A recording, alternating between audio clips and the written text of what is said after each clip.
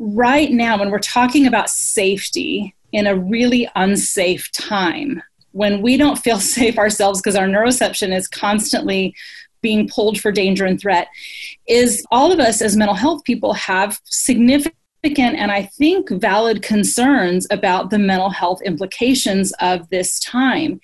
And there is something we can do that is so simple that I think is so powerful, and that is this: to be thinking about our messaging. So with our kids, when we say things like, we're not going to the playground, or you can't go to school, or, you can't see your friends because it's not safe. It's dangerous to do that. People can get sick. And we use threat-based, danger-based messaging, and we do that repeatedly. We know that the brain is making these neural associations. And my fear is that we are creating neuroception of danger around things like going to school, being with friends.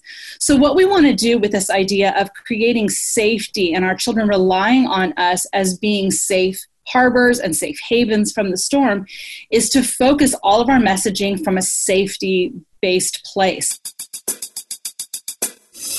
Therapist Uncensored brings you decades of experience with interpersonal psychotherapy, relational neuroscience, modern attachment, and anything else they think will be helpful in healing humans. Now, here are your co-hosts, Dr. Ann Kelly and Sue Marriott.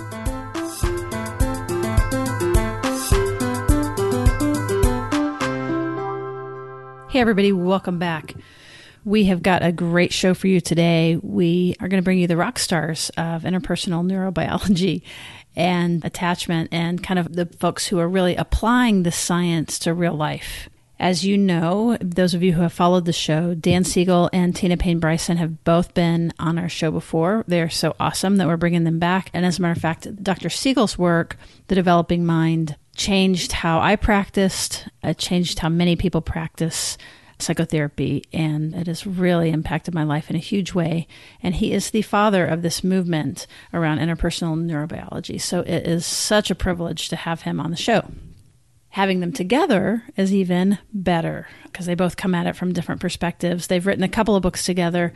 The most recent one is The Power of Showing Up: How Parental Presence Shapes Who Our Kids Become and How Their Brains Get Wired. This is not just for parents. It's really about going back to the basics of what really works to create secure connections and secure relationships.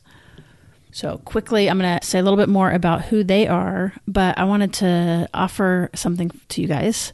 We're going to be doing an episode that really does a deep dive and goes much more into relational science and specifically interpersonal neurobiology. And so we want you to send in your questions. You can go to speakpipe.com/therapist uncensored and leave us a voicemail. And if it's a good one that we feel like it would be good for the show, we'll play it on air. And that way you can help shape the conversation about learning more about IPNB, how you're applying it to your life. You can share comments. You can share questions. So again, that's speakpipe.com/therapist uncensored. And it's speakpipe, P-I-P-E. Okay, we look forward to hearing from you about that or anything else. You can always just leave us a voicemail there. So today we've got Dr. Dan Siegel. He's a clinical professor of psychiatry at the UCLA School of Medicine. And he's also the founding co-director of the UCLA Mindful Awareness Research Center. In addition, if you want to get training from him, he also is the co-director of MindSight Institute, which provides training both in person and online. So if you want to geek out and get a lot more there, head right over to the MindSight Institute. Dr. Siegel is a graduate of Harvard Medical School, and he's the author of a whole bunch of books. He's very, very, very well read, and he's very well read, but he is published prolifically. He's a New York Times bestselling author, and with Tina Payne-Bryson, he also wrote The Whole Brain Child and No Drama Discipline. Tina Payne-Bryson is also a New York Times bestseller. She's a colleague and co-author with Dr. Siegel. She's founder and executive director of the Center for Connection and Interdisciplinary Clinical Team in Pasadena, California. She's a licensed social worker, so shout out to all the social workers out there. She does a lot of speaking. She anchors conferences and conducts workshops for parents, educators, and clinicians all over the world. So without further ado, I'm very excited to bring you my conversation with Dr. Dan Siegel and Tina Payne-Bryson. Well, welcome back, Dan and Tina. I can't tell you how excited we are to have you back, and to have you guys together is just such a delight. Well, we're delighted to be here with you, Sue. Great to see you, Tina. And it's always, you two are some of my just favorite people. So I've been looking forward to this. I told Sue in an email that I wish I had looked a few days back in my calendar about today, because I would have had so much joy just anticipating this conversation. That is so sweet. You're always so warm. I want to take notes about how to be warm. So, because I'm working on that. Beautifully, Sue. So I'm going to learn from you. And Dan, just always want to take the opportunity to just, on the behalf of so many therapists, the developing mind changed how we practice. And again, it was the birth of Austin and Connection that came together and brought everybody from Bonnie and Stan and, Luke Cozzolino and Sarah Payton, all of these people together. The effect of it has just been such an incredible ripple effect too. And it's gotten into the psychoanalytic communities, to the group communities. So there's really been this integration of the material. So that has just been literally life-changing for many of us therapists, but then all the people that we see. Well, thank you, Sue. And the third edition of The Developing Mind will be coming out just in a couple of weeks. So it's gratifying just to hear that it was worth all the effort to put that book together. And the field has grown so much. So it's wonderful here. It's useful. Understatement. It's just totally, really, really fantastic. It's sort of our Bible. It's the Bible, yes. So our listeners, if you all are new kind of tuning in, Dan Siegel would be considered the father, certainly, of interpersonal neurobiology, and really seeing the mind as not just existing in the skull. And now, if people already have your older edition, do we update? Do we buy the next one? What would you recommend? As a textbook, it's more expensive than your everyday book. So I'm not urging people to go broke buying it, because it is a textbook. So it's used in graduate school and college and stuff like that. However, if you say, is there new stuff in the third edition over the second and first edition? Absolutely. This edition is kind of amazing because, being the age I am now and the field being over 20 years old, I decided to put stuff in there that is pretty personal in terms of you as a reader. So it really asks you as a reader to go on a kind of journey deeply into your mind that I didn't feel comfortable doing in the first two editions. I did in other books, but not in that book. And then it takes you on a pretty deep exploration of the nature of not only mind, but consciousness itself. And so it explores things like, what's the science of presence? And what does it really mean to be present from a view of the mind as being broader than the brain and bigger than the body? So it's a pretty wild but scientifically grounded view that I don't know how people are going to take it. So we'll see when it comes out. But I'm very thrilled that I had 18 interns work with me to actually challenge the fundamental principles of interpersonal neurobiology. And I asked them to prove, even with one paper, that they're wrong. So a lot of what Tina and I write is based on the synthesis of the science. And then we make it sort of practical for parents. But what's cool about it from a science point of view is that, I've been able to have these science students really dive through the world's literature, trying to prove these ideas are wrong. And then what they do is ultimately they find that actually they can't find anything that shows it's wrong, but they can find a ton of things to support it. So the principles like that Tina and I write about integration and about the centrality of relationships and being present, our last book, is just a thrill to write that with you, Tina, because we have the fun of saying, okay, the science work is done by the researchers, then the science synthesis can be done, through the Mindsight Institute. And then Tina and I have the fun to say, okay, now what is really useful about that for a parent to know, and how can we express it in a way that they and their children and adolescents can actually benefit from it? Really being able to bring the principles out and have them digestible, understandable. Again, that's what we're about on the podcast for sure, is to really try to bring the relational sciences outside of the choir and really help people understand and value it. So any student or therapist that doesn't yet have the developing mind, you'll see on our resource list as our new website comes up, it is one of the top few recommended books for your library. So we really encourage you to do that. Which brings us, though, to, as far as bringing that thick text really complex material into something that our listeners right now can sink their teeth into. Tina Payne-Bryson and Dan Siegel have their new book, The Power of Showing Up, and around presence. It's called How Parental Presence Shapes Our Kids and How Their Brains Get Wired. And so when we think about the presence, here we are all in quarantine. So there's a whole lot of physical presence. And I was thinking maybe we could have the umbrella of this stress that every family is under right now as we elucidate some of the ideas of your book. Because the book is really based on 50 years of cross-cultural research about one of the best predictors for how well kids turn out being that secure attachment piece, the purpose of secure attachment and the purpose of the attachment system in the first place is to help us survive, particularly during moments of threat, danger, and distress. So, when this book came out, and when Dan and I were writing it, we had no idea there was a global pandemic around the corner. But the book, in many ways, is even more relevant when we are in times of threat and distress and danger. And that's when we most need to show up for each other and for our kids. And so I think that the stress that we're all really facing right now, we know there's a lot of unknowns, but there are a lot of things we know about what we need most, particularly in times like this, and that is to show up. And by showing up, can you say a little bit more about what that means? Yeah, Dan, go ahead. Yeah, it's a simple thing. And first of all, I just want to express gratitude to Tina, because on this journey of writing parenting books, it's just been a joy to write them with you, Tina.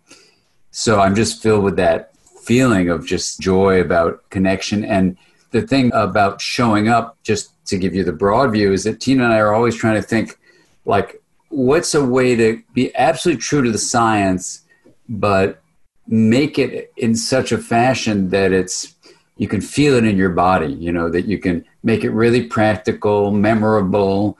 So we'll have dinner, the two of us with our spouses, Scott Bryson and Caroline Welch, and the four of us will get together, and, we usually are thinking kind of idealistic things, Tina and I, and then Scott and Caroline kind of are the strings that pull our balloons that are floating around in the atmosphere down, and we say, okay, so this will be it. So showing up means, how do you bring your full awareness to be present, basically, to be connecting both with your child in the case of parenting, but also with your own internal world. So you're not distracted by your smartphone or your computer or things on your mind. Of course, you can get distracted, but then you make a repair to those ruptures.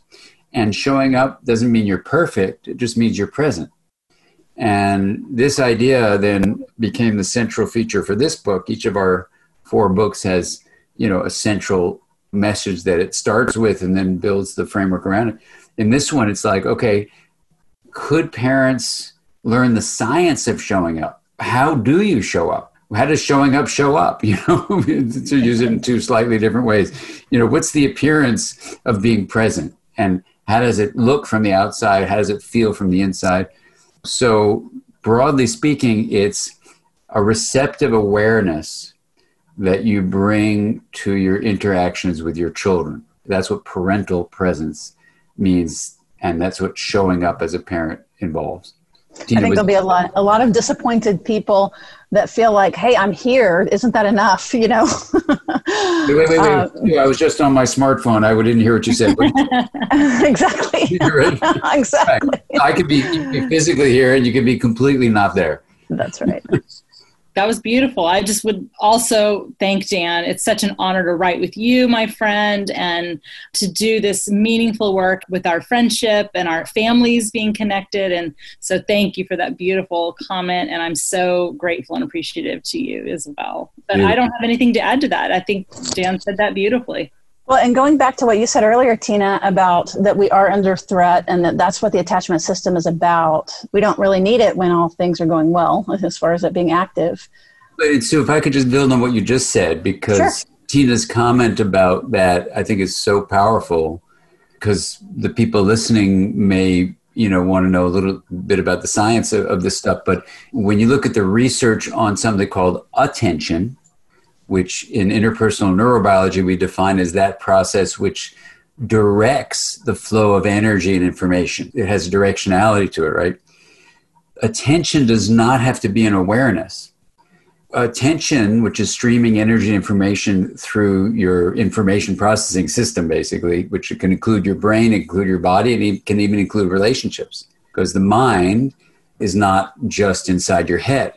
So philosophers would, or even cognitive scientists would say, cognition is extended and it's embedded. It's not just embodied and enacted. So these are called the 4 E's of cognition. The point here is that attention can be with awareness. So you say, oh, I'm really worried about the pandemic, so I'm distracted. Okay, we got that. But that's focal attention and awareness. Non-focal attention, which is actually where the majority of attention is, that is what's pulling your energy and information flow resources, is usually non-focal, which means attention that's not involving awareness. So what Tina is saying is so powerful, because just to put the science foundation beneath it, that you can say, oh, in my awareness, I'm just thinking how happy I am and how everything is fine and it's all going well and blah, blah, blah. And I'm trying not to listen to the news, and I know people are suffering and losing their lives and livelihoods, but I can't think about that so much. I'm going to just distract myself.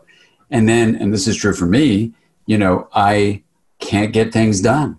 I'm exhausted. I try to do some, intellectual things I'm trying to do, and I'm completely depleted of the energy to do that. And I go, what's going on? Well, it's because of exactly what Tina is pointing out, is that my neuroception, Steve Porges' term for our checker that's always checking for danger, is pulling non-focal attention to the environment. That is, I've got to be wary for things that could kill me or my loved ones.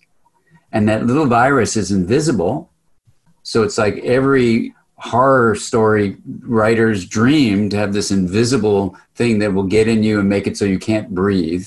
And so your non-focal attention is being drained with issues of life and death, even if your conscious mind is saying, hey, I'm fine, everything's okay, what's the problem? Because this is what a pandemic is doing to us. I don't know if anyone else experienced that, but I certainly find myself really good at cleaning the house and seeing dirty things and cleaning them up, because that's like focal attention on something I can master and have a sense of potency about, rather than the feeling of helplessness that you can feel, in the face of the pandemic.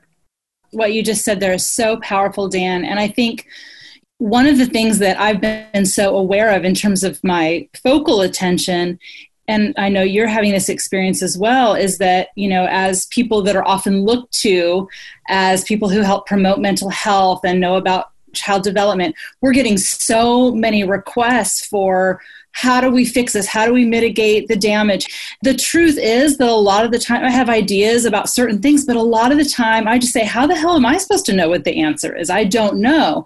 And so there's this weight of helplessness, of feeling like I am called to help, but feeling like I don't know how to do that in effective ways, while also feeling overwhelmed by too much information that's coming out there. And so when I become aware of that from my IPNB core and my lens, then I go, okay, what I want to do now is curiously attend to my own neuroception and to start actually rediscovering myself. We have to rediscover ourselves in an experimental, curious way to tend to our own neuroception. Like, I'll give a couple examples.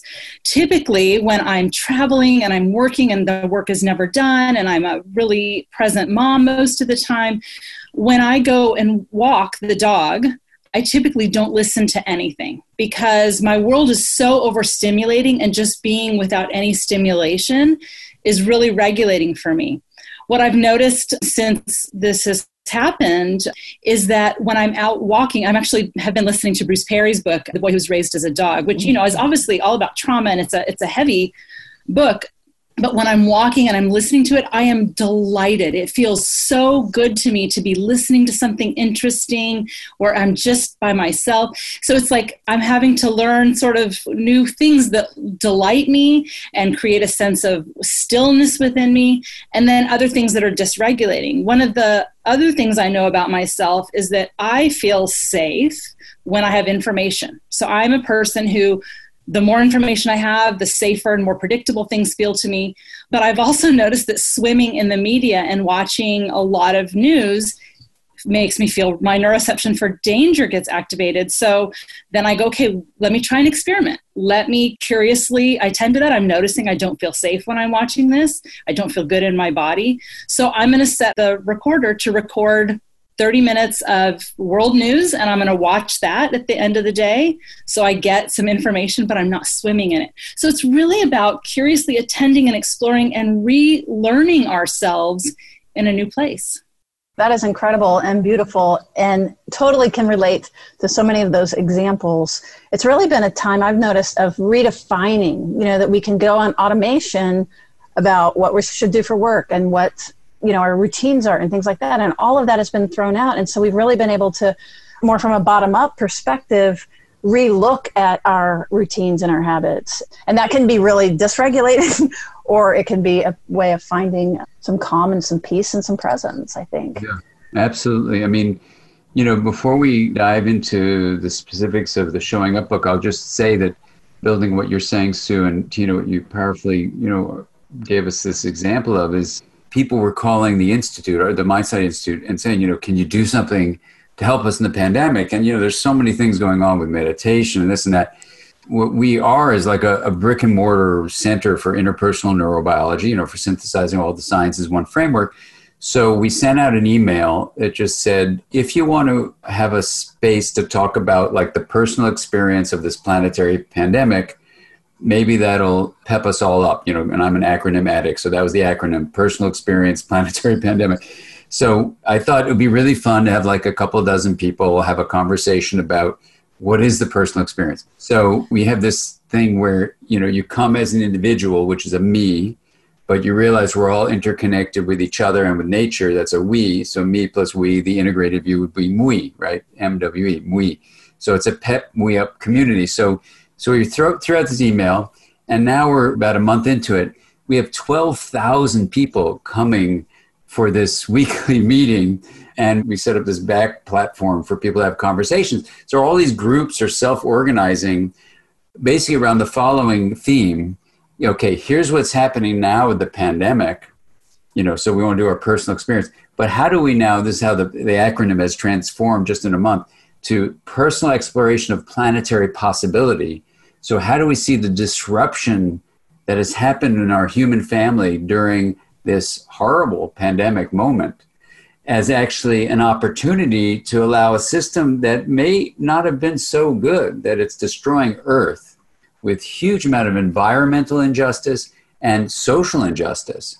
You can see people who are marginalized are devastated even more by the virus. So how do we actually take this moment of disruption, this period of disorganization, is actually how a system can reorganize in a different way so we don't go back to business as usual. And we use this to think deeply about what will be a skillful way to nudge cultural evolution in a positive direction. So that's what the conversation, this we community is, that perhaps the isolated solo self of the pre-pandemic era that was probably going on for thousands of years in contemporary culture can now be transformed to an integrated identity. And it's really been given a lot of us in that community this experience of, instead of being hopeless, feeling like we can be of help, that we can be of service. And we talk about 5 S's where we look for synergy, of how things all kind of fit together in an integrated way. They're different, but they link. The subjective experience, of how you can own what you're going through and not have to be one way or the other. Science, so we want to look at the rigorous disciplined study of reality that challenges itself, and even spirituality, which is like living a life of meaning and connection. And then the 5th S of these S's is being of service. We try to build a community where science is at the center of it, but it involves these other S's too, so that we can see how can we be of service to Earth.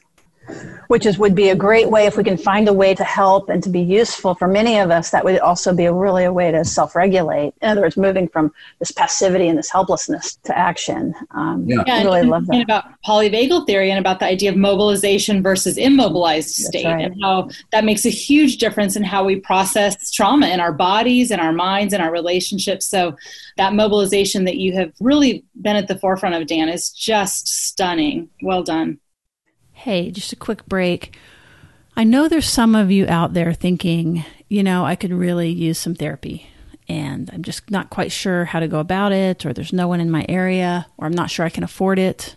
Well, let me tell you about BetterHelp.com, and that's BetterHelp, HELP.com. They provide counseling in multiple languages with multiple specializations. So if you might be feeling a little guilty about your parenting after listening to this parenting conversation, or you're disconnected from your spouse, you know that you guys could probably use some refreshers on getting closer in your relationship. Perhaps you have trauma and your trauma's been stirred back up from quarantine and from this constant threat, or you find yourself a little down, kind of if you got the COVID depression or the COVID anxiety. You don't have to suffer alone. We really want to encourage you to call BetterHelp.com. They will match you with a therapist for any of these sources of concern. And here's a couple of things that we like about them. These counselors will make themselves available for texting, for phone calls, for secure video conferencing. So you get in between contact, and they actually encourage it. So that's a really nice way of having a little bit more support during these tough times. And if you are a therapist and you want to diversify your caseload, if you have a few hours that you want to fill without having to do any marketing or any paperwork, just focusing on your clinical hours, then I encourage you to apply to be a therapist for BetterHelp. So if you want to look at becoming a client and get our 10% off, please use our code BetterHelp.com/therapist uncensored. That helps us out a lot. We're bringing you this discount and hopefully this introduction to therapist of your choice. And then if you're a therapist and you're interested in applying, please go to BetterHelp.com/uncensored recruitment. Uncensored recruitment. And that has a little underscore, uncensored _ recruitment. Okay, so no excuse not to have your own therapist. Right back to the show. Kind of looking for leadership and looking for direction. This might be a stretch, but when you were describing, Tina, walking and listening to that book actually being regulating instead of overstimulating, like my fantasy was, it's like he's such a strong leader and decisive. And so that could give a holding and like a feeling of holding, like somebody knows something that I can just rest and let him take care of this thinking and receive something. And I feel like that's a real hunger in general of like, if we could just have a dad, have a mom, So you mentioned the S's. So let's talk about the S's in this book, because protection is so much part of it. And also, by the way, listeners, as they're talking, even though the book is directed to parents and talking about creating and developing secure kids, fostering, promoting secure kids, this is totally relevant for any of you in my category that I'm proud of, which is working very hard to earning security. I never say it in past tense. And there's many of you out there that are doing that. And we're interested in how to rewire our own narratives, our own unconscious schemas.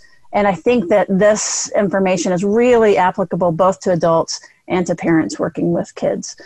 I think really, regardless of if you're a parent or not, remembering that our attachment needs are throughout our lifespan, and that really these 4 qualities that we're going to talk about in a minute, these 4 S's, which are different S's than the ones that Dan had before, these are really qualities or things to cultivate in all of our relationships. They're needs we have in all of our relationships. So really, when we talk about how do we help parents intentionally cultivate secure attachment in their relationships with their kids, of course, the first S, which isn't part of our 4 S's, is the sense-making one, which is really about getting clear on our own story or continuing to have meaning-making around our own stories and our own history. So I know we've talked about that a lot on the podcast previously, but that's the first piece of it. But in terms of what parents can begin doing right now, I talk about that's an ongoing journey, like you just said, and that's not just a box you check off. But these other 4 S's, the first one is safety. And sometimes parents are like, what do you mean? Why are you even talking about that? Of course, we keep our kids safe. And safety is really about, yes, protecting our children from harm. But there's another piece of this that comes out of the attachment literature, which is that we do not want to be the source of fear, terror, for our children. So, obviously in really severe ways, we can see that with abuse and neglect that parents really can do harm in being the source of pain and threat and fear for their children. But we do this in micro ways as well, where we undermine the safety of our children. And ways we can do that are by being unpredictable ourselves. If there are substance use issues or We're really patient most of the time, but then we flip our lids and we yell at our children. We might scream and yell at our significant other, or maybe we come unglued with customer service people on the phone or things like that, where we become frightening people, unpredictable, scary people. And, a couple of things about that is, first, do no harm. We want to really make sure we are protecting our children from things that can be damaging to them. But the second is that idea that Dan already talked about, which is a rupture. So when you have those ruptures, we always want to repair. And that can look like, man, I handled that so poorly. I got really angry. I didn't regulate myself very well. I wish I had handled that differently. I'm so sorry. And to make that repair.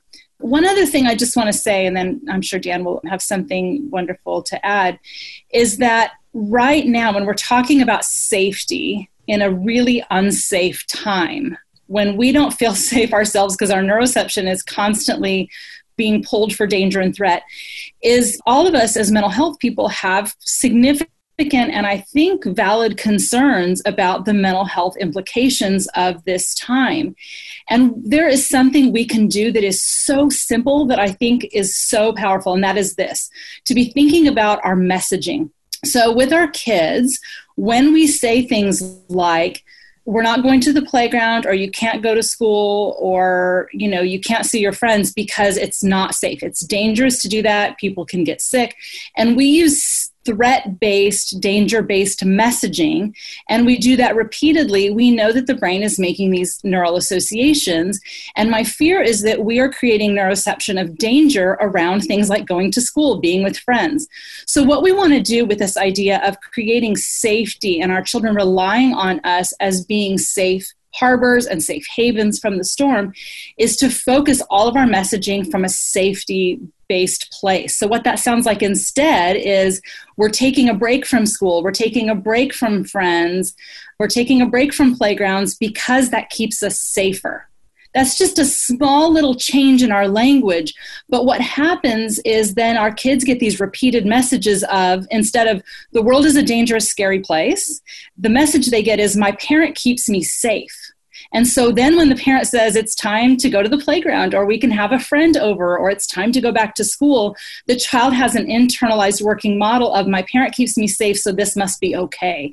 And I think that one simple thing around safety messaging will really mitigate some of that fear and anxiety for our kids. But it's also a great practice for ourselves to be thinking about the messaging that we're giving ourselves about what's happening. I'm also thinking about kids peeking out and seeing their parents in masks, seeing other people in masks, and, coherent narrative. Like if we work on narrating this for them, telling the story that makes sense to them right now while it's happening in terms of safety, that makes a lot of sense. Yeah, and when we're helping our kids get used to masks, if we use a lot of play and silliness and joy connected to it, then it's a totally different sensory experience. And by the way, I've just purchased face masks that are clear so that you can see the nose and mouth, because that's another thing to keep in mind is a lot of our neuroception for danger and safety is based on nonverbal information. So when our mouths and nose are covered up, we have the eyes, which are powerful in terms of what they communicate.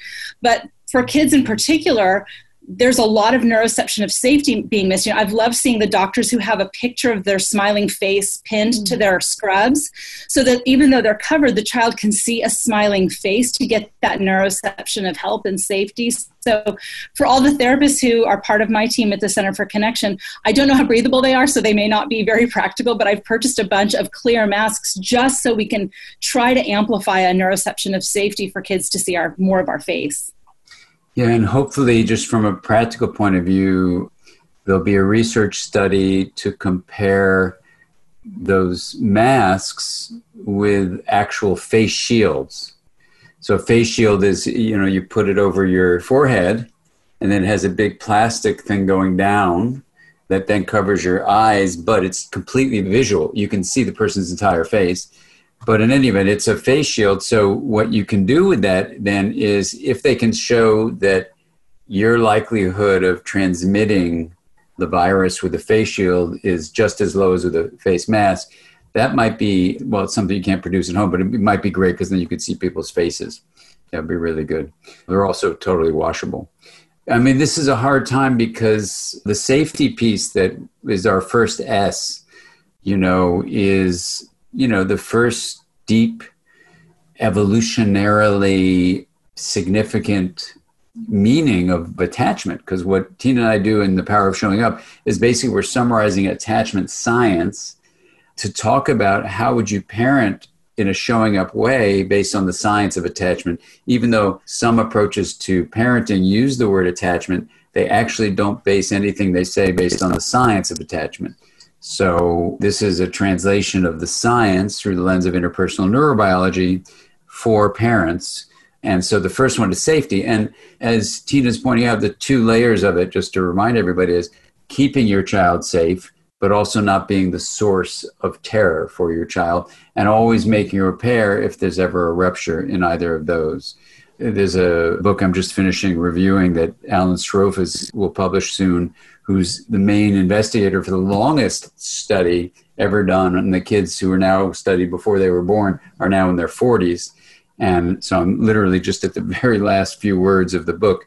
And it's a powerful inner exploration of Alan's experience as a young person with his own attachment experiences, and then woven together with his movement through college and then graduate school, and then becoming basically one of our leaders in the whole field of attachment science.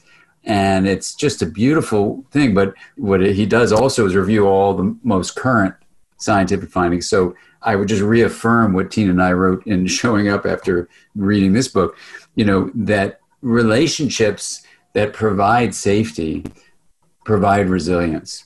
And as Ed Tronick in his book that he just published a couple of weeks ago called The Power of Discord, no, actually that one's coming out next month too, The Power of Discord, the ruptures are an invitation to repair disconnection, even when you may have been terrifying to your kid. And it's that repair process. Ed Tronick and his colleague in that book make an argument that that is how kids develop resilience, this capacity you're mentioning, Sue, to self-regulate. You learn this from not just interactive connection, but interactive rupture in the connection that then gets repaired. I've heard you speak about this related to rupture and repair with just a slight shift, which was something like, because rupture sounds like pretty violent or huge. Yeah. And I think you've called it, what repair actually is reconnection. It's disconnection and then reconnection. Yeah. I think that's a better way. That's not what's actually used in the science, but I think that is better to disconnection, reconnection. Yeah. Well, it's hopeful. Yeah, it's hopeful and doesn't make the rupture like, oh my God, that's an artery or something. Right. So disconnection and reconnection. So, that's what Ed Tronick's work beautifully shows. And I'm bringing that up here because as we move to the next S, anyone listening who's a parent themselves or working with parents, Tina and I really try to emphasize this with our own stories, is that there is no such thing as perfect parenting. And your aim is not perfection. Your aim is presence. Your aim is to show up and not to think you're some kind of, superhero of doing everything exactly the way, a book might tell you to do it, even if you wrote the book, So this is why we're always nervous, whenever we set a book into words on paper, because we want to make sure the reader knows that there is no such thing as perfection. Even if you have a book setting you on a certain direction, that's actually a better way to parent, with a directionality that you're headed toward, if you can have compassion toward yourself, knowing that you're human and that it doesn't always go the way your direction that you've intended meant for it to go. Now, this book is our North Star that we can stumble and paddle towards. Yeah, exactly. And just like a sailboat that heads a little this way, a little that way, a little this way, you do it that way. But as a colleague of mine once said, if a sailor doesn't know the direction they're going, there is no favorable wind. So you really want to have a sense of how to sail the ship of your parenting. Yeah, it's organizing principles. So We've got safety, and you were leading into what the next one was with Tronick's work. Seen. Seen. So seen is really about looking at the mind behind the behavior. It's really tuning into what your child's internal experience is. And so, one of the things that happens is that we are so focused as a culture on kids' behavior that we focus on the behavior and we address the behavior and we miss what is happening underneath the behavior. I have a moment, I remember when my youngest JP was complaining. We had said we were going to go to the movies and he said, well, can I have popcorn? And my husband told him no. And he started to pout and be really sad about not getting the popcorn. So what happens in that moment is, your fear as a parent that my child is spoiled, he thinks the world's going to revolve around his wishes, and it activates this fear in us that, he should be more grateful about getting to go to the movies. And so we can respond in a moment like that and say, well, you should just be grateful. A lot of kids don't get to go to the movies. And, if you're going to be sad about popcorn, maybe we shouldn't even go. And what we want to do in that moment is to say, okay, full stop on all the fear places my brain is taking me, where eventually I have an image of my child living in a van down by the river amounting to nothing, because they're spoiled about movie popcorn, and to have a full stop on those fears and to say, what is my child's internal experience? And then I can say, oh, he's disappointed. And last time we went, I bought him popcorn and he got excited about that as being part of what was happening, and he feels disappointed. And then in my mind, I can say, well, if I feel like he needs to cultivate gratitude and have better perspective and those kinds of things, those are skills we can work on, and we can talk about that at dinner, and we can create a gratitude practice and a perspective practice with our mindfulness. But in this moment, I'm going to be present to what my child's internal experience is, and I can say, you're feeling disappointed. You were really hoping you were going to get popcorn. Is that right? And he nods, and the tears then can be released. And then, of course, that doesn't mean I have to do anything. I don't have to buy the popcorn, but I'm really just present to his internal experience. And I think this is so important because oftentimes when our children's internal world leads them to uncomfortable emotions like sadness, disappointment, frustration, embarrassment, anger, as parents, if we don't know how to tolerate those emotions and we don't know how to tolerate our child's experience of those emotions, we're going to distract or criticize. But when I show up in the moment with my own fears and respond in a way that's critical, like you should be more grateful, then my child has an experience of when I share my thoughts and feelings with my parent, it doesn't feel good. That doesn't work so well. So then they learn over time to not do that. So instead, I want my child in this scene to know that when they share themselves with me, including behavior that's really obnoxious at times, that's sometimes how they're communicating what's happening, that I can show up in that moment to really tune into what's happening, to help them understand with words and with connection what that feels like, what it means, so that then they have an experience, a firing and wiring of when I share my thoughts and feelings and my experiences with my parent, that feels good. That works well for me. And that just builds that connection even more deeply. You said a couple of things. One is you don't have to give the popcorn. And the other word that came to my mind was accuracy. And what you're conveying by actually seeing their internal experience instead of our own, that they're a separate person that we are recognizing, that we're able to see them as separate, and that parents can get into a lot of trouble with that, with, like you were saying, like our own stuff, our own garbage getting in the way. So yeah, what we really want our kids to emerge from is that in moments over time, they feel felt. That's one of Dan's beautiful phrases. Mm-hmm. They feel understood. Their internal experience and how we respond are a match. So it creates a coherent core self. And that's over time in moments, but then also on a grander scale, we want them to parent gets and honor me. Not science or whatever. We want our kids to feel like who I am is known and celebrated. My parents got me. No, Tina, that's so beautifully said. So just to build on what Tina's saying, so we can hear every word of your wonderful approaches to this. And thank you for showing up for me there, Dan. Absolutely, absolutely. And this is the idea that sometimes a message may not be as clear as we intended to be or whatever, and then relying on each other. So the word seen is more than just, what you do with your eyes. It's this mind sight stuff. And as Tina is powerfully saying, what's the mind, what's the subjective experience beneath the behavior that's driving the behavior.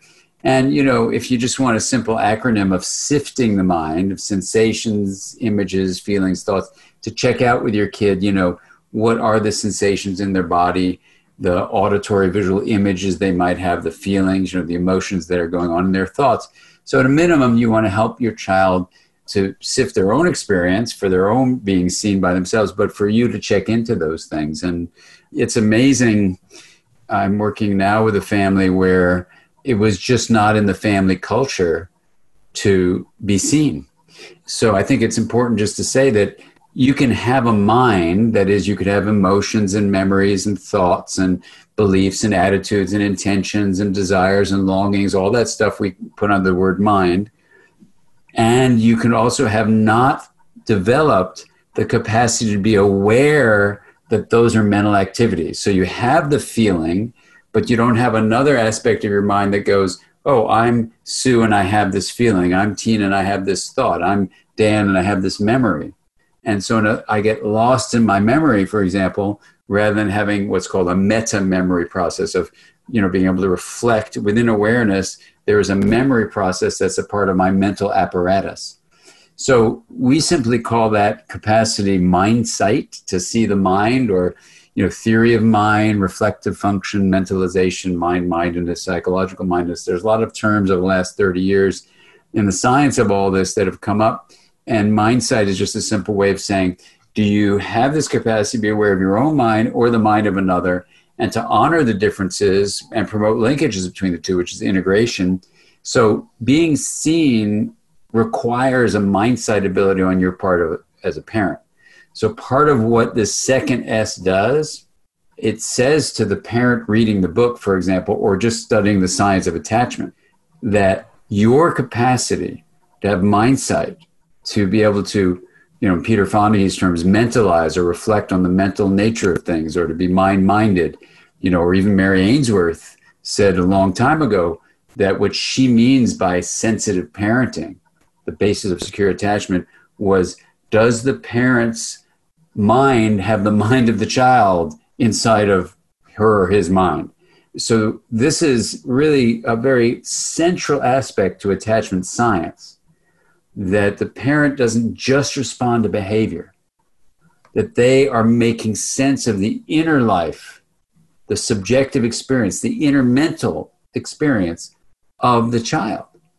Now, amazingly, through a lot of different studies, you can make this simple statement, that relational experience of your parent seeing that you have a mind beneath your behavior develops your mind sight abilities.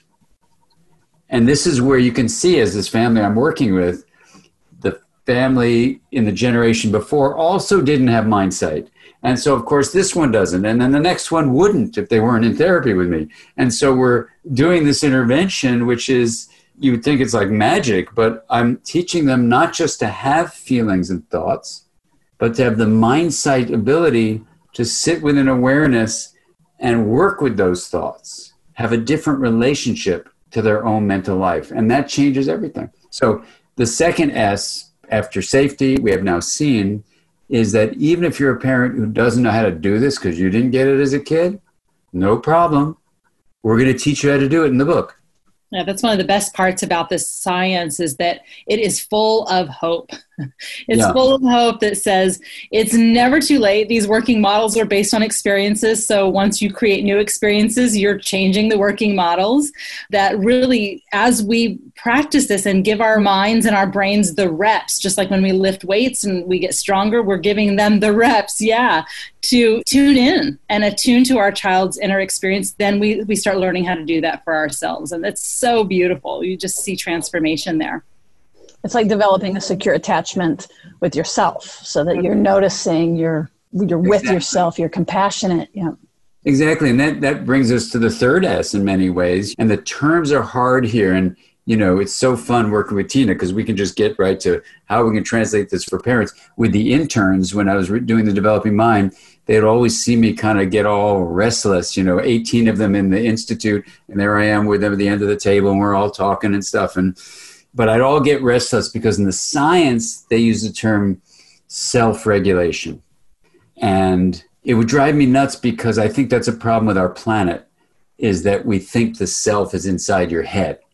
So I would always cringe and I would go, let's just call it, for now anyway, it's a clunky term, but let's call it inner regulation. So that the child learns inner regulation through interactive regulation. And notice I didn't use the word self there at all because the relationship is the self as much as the inner life is the self. So to get to what you're saying, Sue, is that these interactive experiences of being safe, and when it's disconnected, a reconnection is established, being seen, and when it's disconnected, a reconnection is established, allow a child to be soothed, the third S. And in those interactive, soothing, regulatory transactions that allow you to go from distress to feeling calm, that's what interactive regulation is, you actually build the circuitry in your own brain, in the body you were born into. I'm so avoiding the word self there, right? An inner capacity to regulate states of intensity that can be experienced as discomfort, that we call dysregulation, and tending toward chaos or rigidity, and moving yourself back toward an integrative flow that's a more sense of harmony. We talk about things like the window of tolerance, where you can learn to tolerate, let's say, a feeling of anger or fear or sadness, and stay integrated with feeling a very rich amount of anger, sadness, or fear in terms of uncomfortable things, or for some kids, even joy or elation or excitement or surprise. I know some people have adopted the window of tolerance term and think of it as some space between hyperarousal and hypoarousal. But when I made up that phrase, window of tolerance, it was not to be hyper or hypoarousal. It was about an integrative flow that was flowing between chaos and rigidity, because you can be extremely hyper aroused. Let's say I'm really excited to be with Tina because she's written a new book, which is a fabulous book, The Bottom Line for Baby, and I'm really excited about it. I am so hyper aroused, which I am actually. It's a great book and everyone should buy it. So now I'm really hyper aroused. I'm giving Tina a virtual hug. I'm giving Scott high fives for the family's accomplishment and the boys I'm really excited about. And I'm totally integrated, and I'm in harmony, and I'm super hyper aroused, and I'm staying integrated. I'm not chaotic. I'm not rigid. So this is where I get nervous when people have adopted the window of tolerance phrase for, Dan is too hyper aroused. And I go, no, I stayed integrated, so don't use the word hyper, even though I'm super energized. And the same thing would be the hypo thing. I could get super low key, meditative, unbelievably low arousal in my hammock, right? And the hummingbirds are floating by. And I am so chill, and I'm so integrative. I'm not rigid, I'm not chaotic, but I'm hypo-arousal, I'm really low arousal. And I'm like going just in this incredible state, but I'm integrative. Whereas in other settings, if I'm like about to go give a talk to a bunch of people, and I'm that unenergized, that would not be so good. And I would become rigid, or if I got too energized, I could become chaotic. So sometimes it goes where hyperarousal is chaotic and hypoarousal is rigid. Sometimes it is that way. And I think that's why people generalized it. And instead of staying with the complexity theory view, which comes from math, that's where that all comes from, that there's this harmonious thing when you differentiate and link. No matter the degrees of arousal, you can stay combining differentiation and linkage. And this is why expanding the window of tolerance is really an integration issue. It's a challenge of integration, so that if in my family no one was ever too happy, if I got super excited about Tina's wonderful new book, I might be incredibly chaotic because I never learned to widen my window for states of joy like that. I say that because soothe really invites us as parents to check into our own window of tolerance for whatever the particular distress is of our child, so that we come and show up in a window of tolerance, right? So that we are in an integrated state, no matter what the level of arousal. This is the point of that little, what looked like a digression. It's just to really get to the science of what Tina and I try to explain in the book, so that you're staying in this receptive state of integration, not degrees of arousal, high or low. It could be, but not necessarily at all. And now you come with this integrative state and you say, what's going on? And your child says, I'm so angry about not having popcorn with a movie. And as Tina beautifully said in the example with JP, it's like, oh, wow, tell me more. It looks like you really wanted popcorn. Now, if I couldn't handle anger and my window is really narrow, I might be going, what are you, spoiled little brat? You think you're supposed to be having popcorn for every time you go to the movie? Oh, let's not go to this movie. And you probably see a lot of parents do that because they busted through their window and they got chaotic instead of showing up and staying present within their own window of tolerance. So JP can get soothed in his distress that he didn't get the popcorn. You can stay at the movies. There's communication and learning, because as we teach in No Drama Discipline, parenting and discipline is about teaching skills, not about punishing.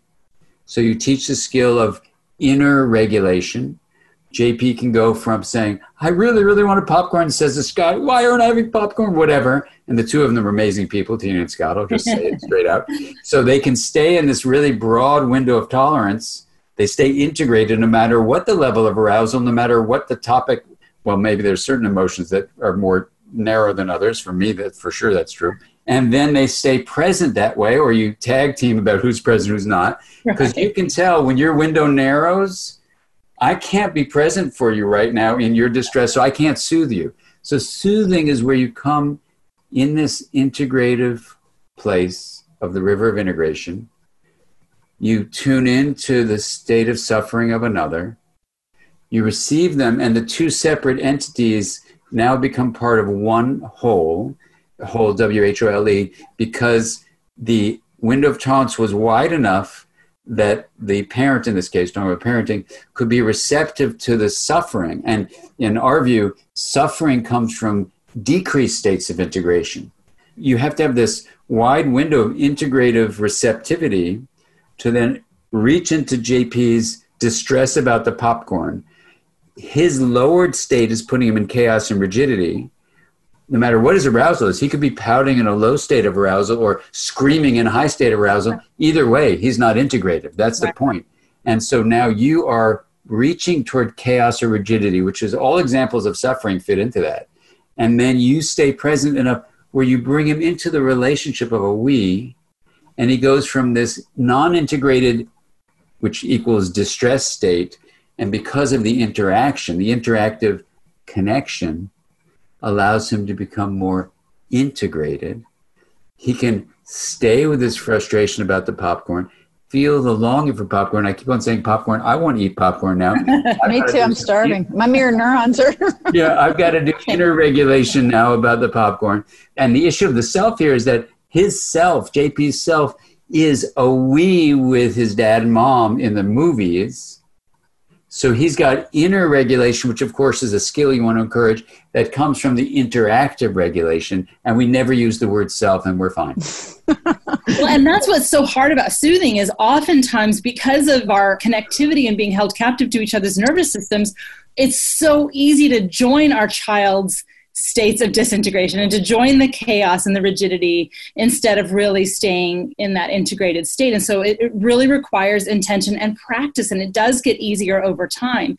But really what that soothing is about, it's about nurturing, it's about comforting, it's about helping right in that moment. And so I can say you're so disappointed, you really wanted the popcorn and you're feeling really sad about that. And that's okay to feel sad about not getting that. It doesn't feel good to feel disappointed at times. And I'm right here with you while you feel disappointed. Again, it's not permissive. I don't have to buy the popcorn. But I want to say that what that looks like, that comfort and soothing part, sometimes is just meeting physical needs. It might be wrapping a towel around our child when they're getting out of the bathtub and they're upset about something, and we say, oh, I've got a warm towel for you, come here.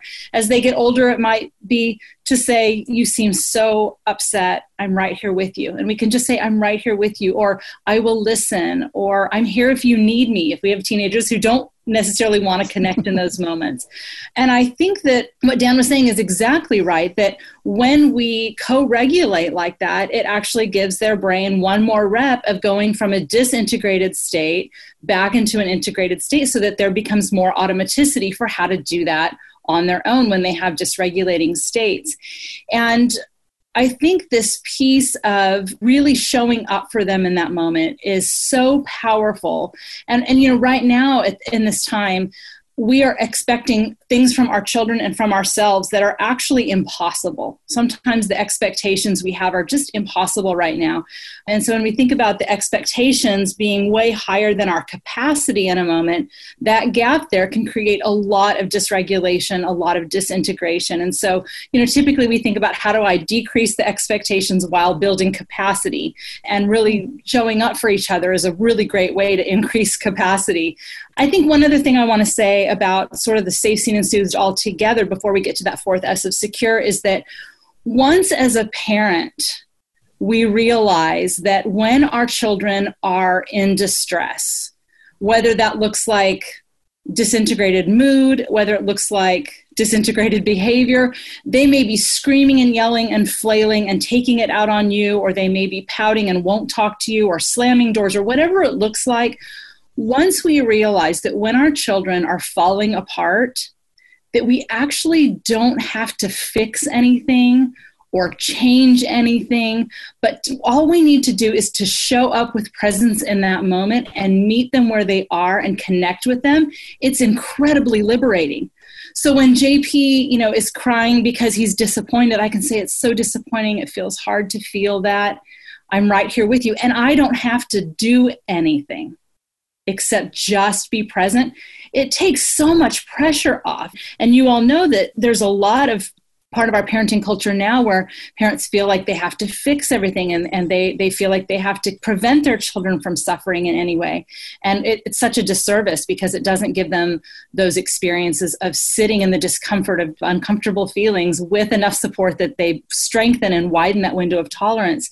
But it's incredibly liberating to say, all I have to do, even when I don't have the answers, even when I don't know what to do as a parent or as a therapist or as a spouse, even if I don't know what to do or the right thing to say or how to fix this, I know I can always just be present to join them in that moment. And that's so freeing. It's liberating.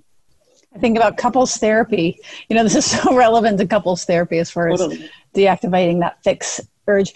I really appreciate, Dan, you specifying what you meant about window of tolerance. And I agree that I think that there's a lot of confusion. But would you mind saying just a little bit about the crossover between Porges' work and polyvagal theory? Because that's when I often see it used versus the way that you're saying it. Like, it feels like there's an overlap, but it's not the same thing. Is that right?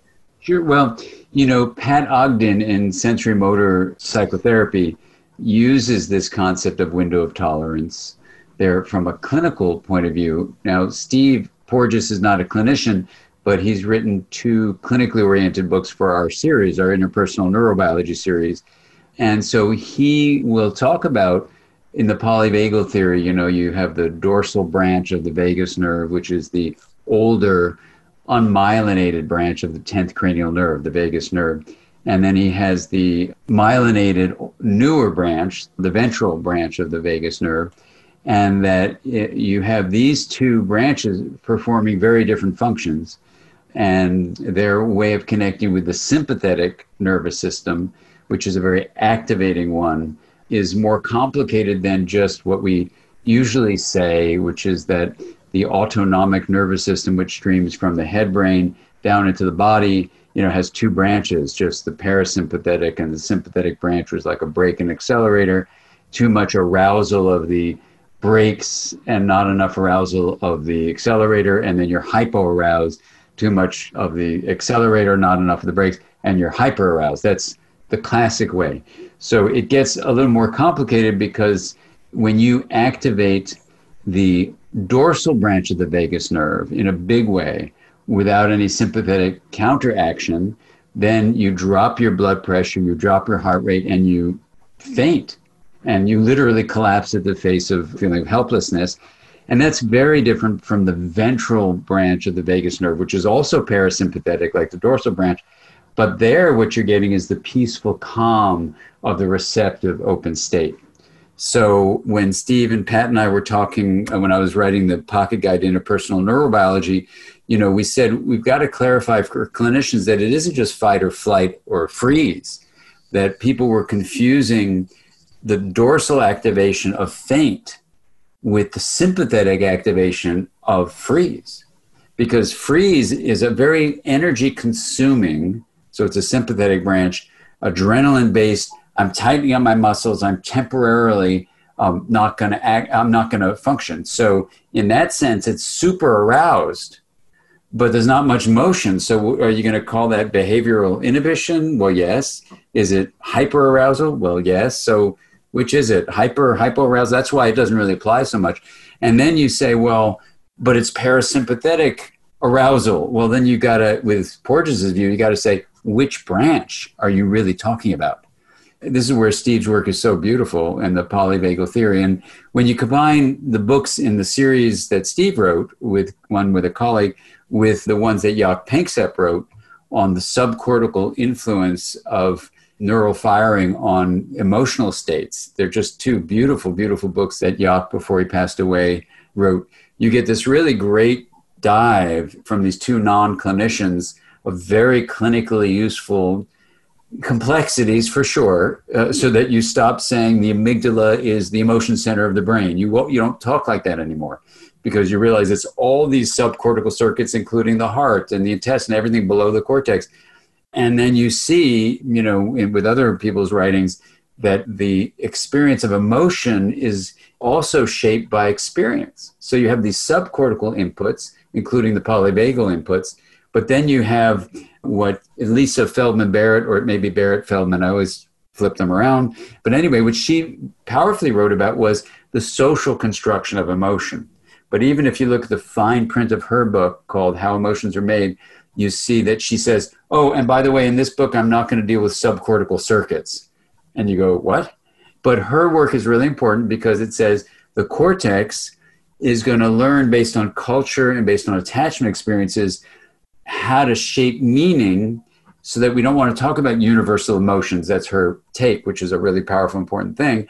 But then Steve Porges' work and Jaak Panksepp's work says there is a universality to these subcortical ways that activations influence emotional experience. So all of that being said, when I've read all of Feldman-Barrett's work and all of Jaak's work and all of Steve's work, to me, still, the integration framework holds, and that what you're really looking towards is the system, subcortical and cortical, allowing differentiation and linkage, so that just social emotional. Would we be able to say that this, with Porges stuff, is that inside the window, would that also relate to the social engagement system? Yeah, so that's why it's much more intricate than just saying hypoarousal or hyperarousal, because when the ventral vagal system is activated, Steve would say your neuroception, as Tina talked about earlier, is evaluating safety and then turns on the social engagement system. The simplest way to say it, and we say it in our book this following way. We have a whole book devoted to this, by the way, called The Yes Brain. The brain can be either in a reactive state or a receptive state. The reactive state can be fight, flight, freeze, or faint. The receptive state would be the ventral vagal nerve being activated that makes the brain calm down and become receptive.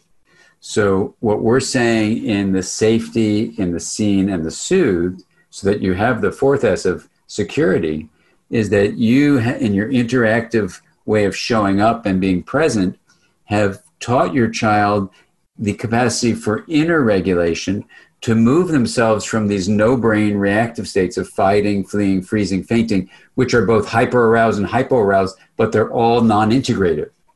That's where the whole thing starts to make sense, when you stop focusing on levels of arousal, which I find very not helpful, but rather look to the state of integration. And then you see a state of integration is created with super arousal of the ventral vagal nerve. So you could say, well, that's too aroused. No, that's integrative. It allows all the different systems of the nervous system and the body as a whole and the relational world to become hugely differentiated and linked, which is the definition of integration. So this is where, in reviewing all that stuff, because it can drive you wild, there's so much detail, but it comes down to this. Security of attachment comes from integrative communication with your parent that was reconnected when disconnection happened, that teaches you the integration at the heart of resilience so that literally your brain will have a more integrative set of anatomic connections. And that if you didn't have that, take the extreme example of disorganized attachment in the form of abuse or neglect. Look at the work of Martin Teicher out of Harvard University McLean Hospital. The major finding with those examples of impaired security of attachment, in other words, abuse and neglect is the most extreme you get away from security in terms of forms of attachment. The main brain finding is impaired integration of the brain. So you can say integrative relationships where a parent shows up. That's what we call it, the power of showing up. When you show up, you can be present for your child so you're differentiated and linked. And so JP says, I want the popcorn. You don't ignore him and say, get away, kid, you bother me. No, you're present for him, but you're differentiated. You're not flipping out and going, I want popcorn too. No, you're not like that. You're differentiating and you're linked. So it's a relational integration. And over time, and you should see these three incredible boys. I was going to say, JP's going to kill you later. I have permission to tell that story. I have permission to tell that story. Okay. They are so integrative, those boys. But the non-integrated thing was, if you ever read our book where we talk about JP on the cupcakes. Yes. Yeah, but that's a whole nother story. Anyway, so the point is that the concept of integration is that relational integration leads to neural integration. And it turns out that neural integration is the basis for all forms of regulation, regulating attention, emotion, mood, narrative, making sense process, thought, behavior, morality, relationality. All of those regulatory things, if you look at the brain correlates, they require integration in the brain. And I told the interns, please, this is too simple to be true. You got to show me one study that goes against this. They couldn't find even one study. Integrative relationships lead to integration in the brain. And if you look at the Smith et al. Study in 2015, they looked at every measure of well-being they could find. And there was one brain correlate to every measure of well-being. It was how integrated your brain was. Just look at that paper. It's how interconnected your connectome is. So my interns, when they were reviewing that paper, they were like blown away, because this whole framework is that every study ever done on any psychiatric disorder of the brains of those individuals shows impaired integration in the brain. Every symptom of every syndrome described in the DSM has impaired integration in the brain. What are the major inputs of things like mindfulness training? The brain becomes more integrated. And the Smith et al. Study then shows well-being of every measure you could find is predicted by integration of the brain. They were all jumping up and down with excitement, because basically for the third edition, we could say, the hypothesis from the 90s in the first edition now has literally hundreds and hundreds and hundreds of studies that support the statement, integrative relationships lead to an integrated brain, leads to a healthy, happy person. And security, that's what security is. And that's really the mechanism behind the findings, these longitudinal findings that say that one of the best predictors for how well kids turn out is that they have secure attachment with, at least one person, if not more, and better more. That is the mechanism, that secure attachment relationships promote integration in the brain. That's the main conclusion of that. And so just to kind of pull everything together there, not perfect, but enough repeated experiences where kids feel safe, seen, and soothed lead to that fourth S of secure, which is not a self-esteem thing, like I feel secure about myself, although that is an outcome. But it's actually that the brain has wired to securely know and predict that if they have a need, someone will show up for them. And the next piece of that is that because that has been wired as an internal working model and as integration in the brain in a more structural way, what we're seeing is that they expect other relationships to be that way. You know, you talk about Srough's findings of kids with secure attachment having healthier romantic relationships in their teen and young adult years. And so they have healthier relationships. They expect people to show up for them. And the final piece of what this leads to is the most rewarding for me in terms of when I think about my job as raising people who go out to be adults in the world and become parents themselves, and this multi-generational legacy that we are all building from our relational experiences, is that they learn how to keep themselves safe. They learn how to see and understand themselves.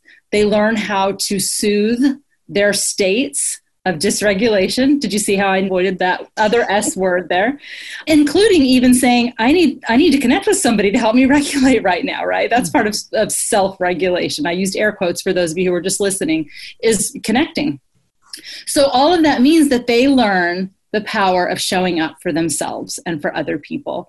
And I think one other thing I think that has to be said, and that is that particularly when we are in times of distress, which we are now, that this is, in some ways, it's simple to say, look, this is the North Star. If you find yourself as a parent, as a clinician, as a significant other, as a best friend, not knowing what to say or do, this is the North Star. What you always can do, which is always the right thing, is to help the other person feel safe, seen, and soothed. That's it.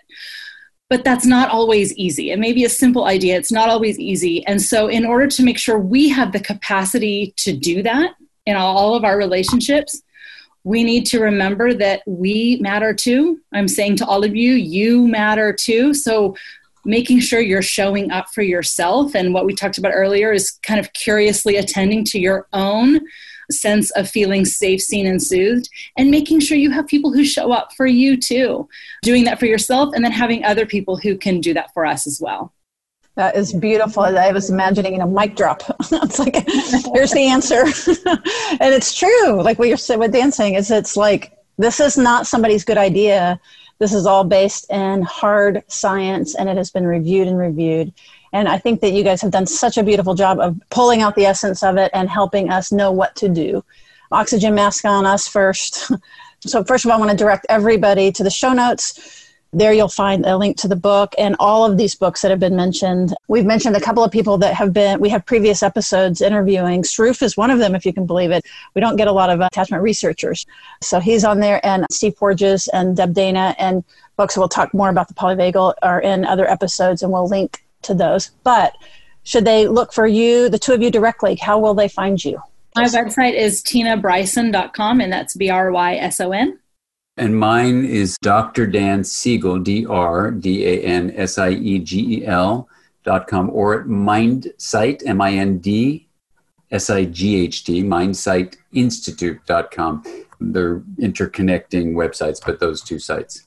We both have links to all of our social media from our websites. And I should probably mention too, I mentioned my clinical practice. The centerforconnection.org is one of the only places, maybe the only place that I'm aware of, that is an interdisciplinary, interpersonal neurobiology-based practice where all the fundamental principles of interpersonal neurobiology, including that each clinician is differentiated and we are functionally linked, and we are always reflecting on if we see chaos and rigidity in our organization. It's our business model. If we see chaos and rigidity in our business model, what does that mean? Does that mean there's too much differentiation? Does that mean there's not enough linkage? So this is actually our business model, and we practice this with all of the families that come and see us. So you can learn more about that at thecenterforconnection.org. And what was the name of your book that Dan mentioned? Oh, Dan, you're so sweet. Thank you. Dan's reviewing it right now, and it's called The Bottom Line for Baby, and it is my first solo book. And I have to say, as proud as I am of this book, it's way more fun to write books with Dan than to write them on my own. I'm looking forward to writing more with you, Dan. But I'm really proud of the book because it's the book I wanted and needed as a new parent. It's the idea of taking about 60 topics that we get a lot of competing information on as new parents, where it's very confusing. You have people telling you all kinds of different things, and even what you read about is conflicting. So it kind of lays out, it's alphabetical, so you can flip to, say, sleep training. It lays out the main arguments for and against, And then there's a section that says what the science says, and I've reviewed really just the strong current meta-analyses or say that there aren't any. And then I give a bottom line for what the science guides us to, or some things to think about as we're making decisions based on our values as parents. And I'll tell you, the bottom line of the bottom line is that we can't do everything perfectly, and what our kids need most is for us to really be present and trust our instincts, be science-informed, but really show up and trust our instincts. So that's sort of the bottom line of the bottom line. It overlaps. It overlaps directly into... Exactly. Well, Dan was my teacher and my friend and my colleague now. And so there's like an entire region of my brain that is the Dan Siegel region of my brain. And so everything I think is filtered through, and I hear your words, Dan, and I hear your voice, and you are definitely part of my mind and heart and all of my work. Oh, I feel the same about you, Tina. So thank you. It's an honor. And thank you, Sue, for letting us have time to hang out together with you. And what do they say in Texas? To visit? That's right. To visit. I think there's something else, but I don't know. We're having a hoedown. I don't know. You guys have been so generous with your time. Really, really appreciate it. Our audience is going to love this. And I'll certainly send it to you when we have it published, and would really love it if you guys would share it on your networks as well. And Sue, thank you for being such a force in this interpersonal neurobiology field and connecting people and helping us really get lots of ways of thinking about living and working from this lens. And I'm so appreciative of you. And you are part of this IPNB revolution. And I'm so glad to know you. And I'm proud of the work you've done.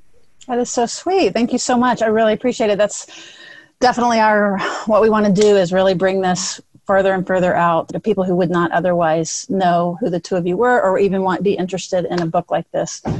That's our job. So thank you. Really appreciate it.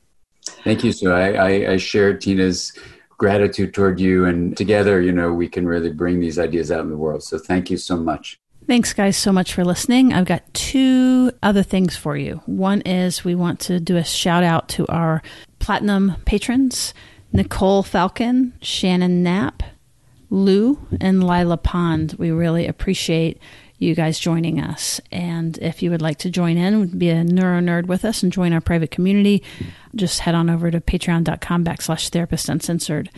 And the other thing is a reminder for therapists who want to earn some extra money, diversify their caseload, only focus on the actual clinical hour, not on recruiting patients or doing all the paperwork. All you have to do is just show up and be the counselor. If you're interested in that, check out betterhelp.com. It's HELP, and then /uncensored_recruitment. So it's betterhelp.com/uncensored_recruitment. We hope that helps you guys out, and I know that it helps out a whole lot of people who are interested in getting therapy right now. And if you're one of those, then certainly just go to betterhelp.com/therapist-uncensored to get your 10% off of your first month. While I have you, don't forget to leave us a voicemail with your questions about interpersonal neurobiology. We're going to do a deep dive. Now that you've heard Dan and Tina, you'll see why. It's speakpipe.com/therapist-uncensored. Anything you have to say to us, we're going to get a direct voicemail from you at that link. And again, if it's something that can apply to lots of people, or is a really good question, we're going to play it on the air and answer your question on the air. Okay, thanks, guys. Bye.